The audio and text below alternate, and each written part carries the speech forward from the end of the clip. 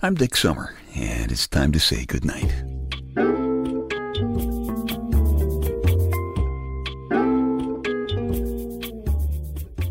This is a quiet place to rest your head, a safe place to hide a hurting heart, a gentle place to fall. We just call this place goodnight. Hark! We got a Kris Kringle crunch of Christmas stories this week, and thank you for them. Also, a couple of Christmas comments, too, and here's one from proud podcast participant Elaine from Cambridge, Massachusetts. Elaine says, Santa must be a woman. Men can't pack a bag. Men wouldn't be caught dead wearing red velvet. Men don't answer their mail. Men would freak if somebody said they had a belly like a bowl full of jelly. And besides, being responsible for Christmas would require a lasting commitment. Ooh.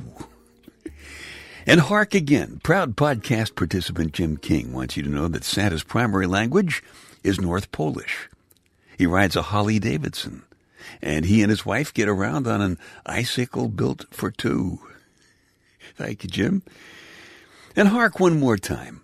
I'll put some of your Christmas stories on either the next few podcasts or on some of the upcoming blogs at dicksummer.com. Send them off to dick@dicksummer.com. I appreciate it. Now, did you notice how the word hark got your attention? Practically gave you whiplash, didn't it, huh? Every year about this time, I remember the words of Big Louie, his own bad self, the chief mustard cutter of the Louie generation, who always says, the hell with well, light the spark with hark. And I always mean to bring those words to your attention all year long, but somehow I tend to forget things like that. Along with where I put my glasses, my email password, and what the heck was it that my lady Wonder Wench wanted me to pick up at the grocery store? I guess that's one of the problems that comes with being a member of the Louie generation. One of the other problems that seems to come with being a member of the Louie generation is that people don't pay attention to us anymore. And I like attention. And using the word hark will get you some attention. Look what it does every year for the Herald Angels. I don't think anybody would even notice the Herald Angels if they weren't always saying hark.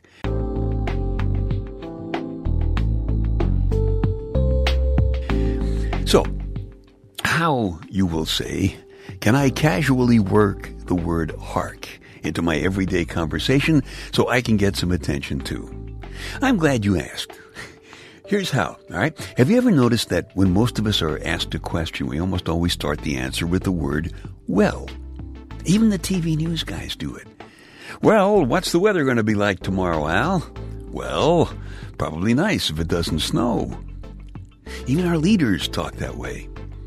Well, what are we going to do today, Joe? Well, Barack, let's check out those Iraqi oil wells. You even hear the word well used in hospitals where nobody's really well.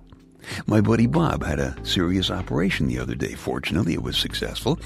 And we know that because when we asked the doctor, he said, well, he's going to get well. We said swell. So, all you have to do is just substitute the very seldom used word hark for the overused word well. Think how classy Rocky Balboa would have sounded if instead of saying, yo, he said, hark. Hark even covers boo-boos. The Herald Angels, for example, got away with rhyming proclaim with Bethlehem. You know why? It's because when you start a statement with the word hark, people get whiplash, and you can get away with almost anything after it. Try it. Is that some other woman's lipstick on your collar? Hark! I can explain. Hark! I'm pregnant. Hark! I got fired. See? Cleverly using the word hark instead of well is not the only way, of course, to get attention when the weather outside is frightful. If you go around dressed in your gay attire, wishing everybody fa la la la la, that'll do it too. As will going for a ride in a one-horse open sleigh on Route 95. Yeah? But considering the possible consequences of things like that, when you want attention, it is probably better to just make your mark by saying hark. So, give it a shot and let me know how you do. All right, I said let's swap some Christmas stories. I put one of my favorites on the Love and Touch personal audio CD. It's about a Christmas a long time ago. was my first Christmas with my Lady Wonder Wench. It's called Christmas Warm.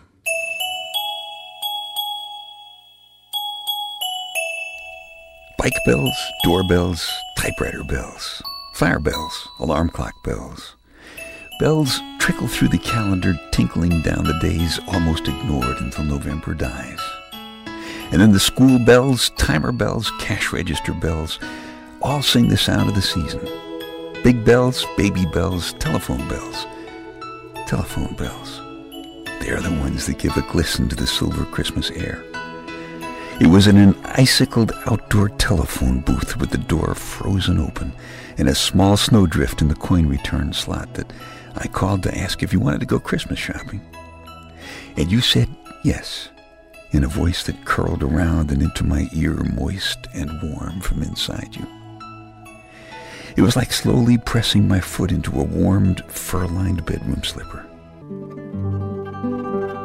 It was the first time I ever really enjoyed the bustle of shopping. And when we finished, we stood in the brilliant cold to watch the flashing Christmas tree lights in the park. Their reflections made candle-lit stained glass windows of your eyes. And right there, in the swirl of gold wrapping paper and red ribbon bows and the tumble of the hustling crowd while your arms were trapped under the bundles of Christmas gifts that we just bought, I said, "Merry Christmas," and kissed you. It took you by surprise. You flicked your eyelashes wide enough for me to look at something that few women ever show a man. For as long as it took my breath to melt the snowflake from your wind-tangled hair, you slipped out of the delicate black lace of feminine mystery. Your eyes fed me the full, round, warm honey of your most personal love. And I think it was just my breath that painted pink frost crystals on your cheek. You just closed your eyes and stood there in an almost holy silence.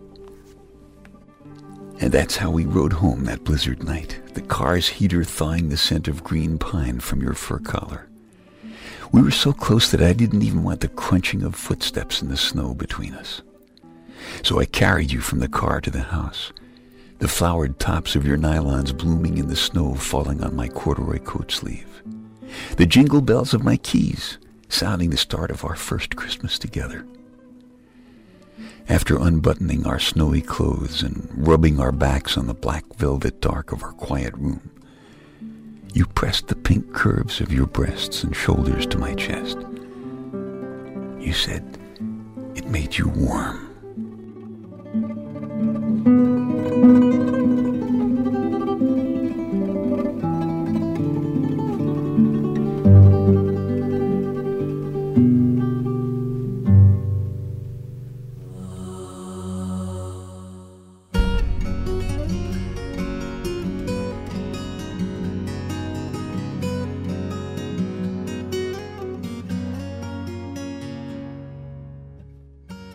And that's pretty much how it really happened.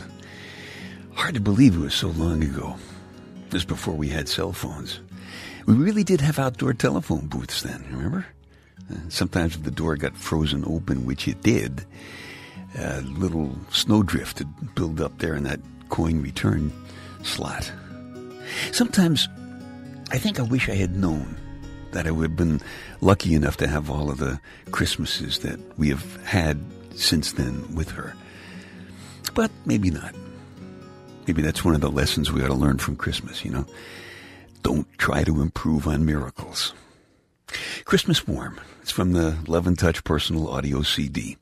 If you like it, you can just keep this podcast, or if you want a fresh copy, just go back to dicksummer.com and download it from the Love and Touch icon on the homepage. Well, since we're swapping Christmas stories, and I just told you one of mine, it's your turn, and here's a note from proud podcast participant Paul Berg. Paul says, quote, "I refuse to grow up. I still want a BB gun at Christmas, and I promise I won't shoot my eye out. And I want real Lionel trains under the tree, and I still have faith that we will eventually find X-ray glasses that really work. And everybody will admit that Bosco is far superior to Coco Marsh. And the 59 Chevy was the best car ever. And how about Yoo-Hoo and bottles? And 3 Musketeer bars for a nickel. And nickels. And singing Christmas songs with the guys you like singing harmony with on warm summer evenings out on the stoop. and nothing to do, and no guilt about doing it. Merry all them holidays. That's a good note. Thanks, Paul. One of the best parts about Christmas is the memories, of course. The sweet ones and the bittersweet ones. The ghosts of Christmas past, helping us to get ready for the ghost of Christmases yet to come, which can be pretty scary ghosts sometimes.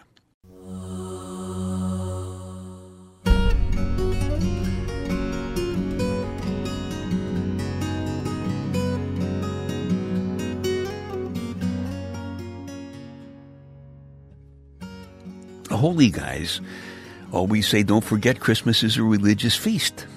And you know what? I think they're missing the point. I don't even think it makes much difference if Christ really was the Son of God. I think the point is that he gave us lots of good ideas and lots of love. And that's why his birthday is so neat. And so is Hanukkah and Kwanzaa and Solstice and any other holiday that involves candles and good stuff to eat and a BB gun and some great loving.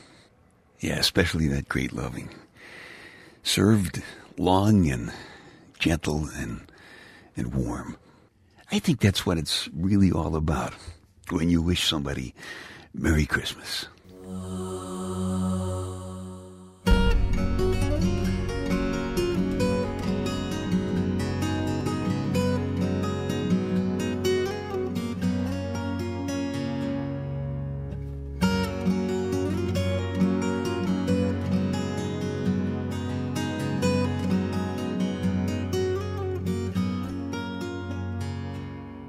Okay, time to tuck you in now. I'm Dick Summer, and I hope you'll come back soon for a gentle place to fall. Quiet place to rest your head. Safe place to hide a hurting heart. Nice and easy now. Couple of deep breaths, come on. There you go. Just one more. That's better. All the way to sleep. All the way to sleep. Good night.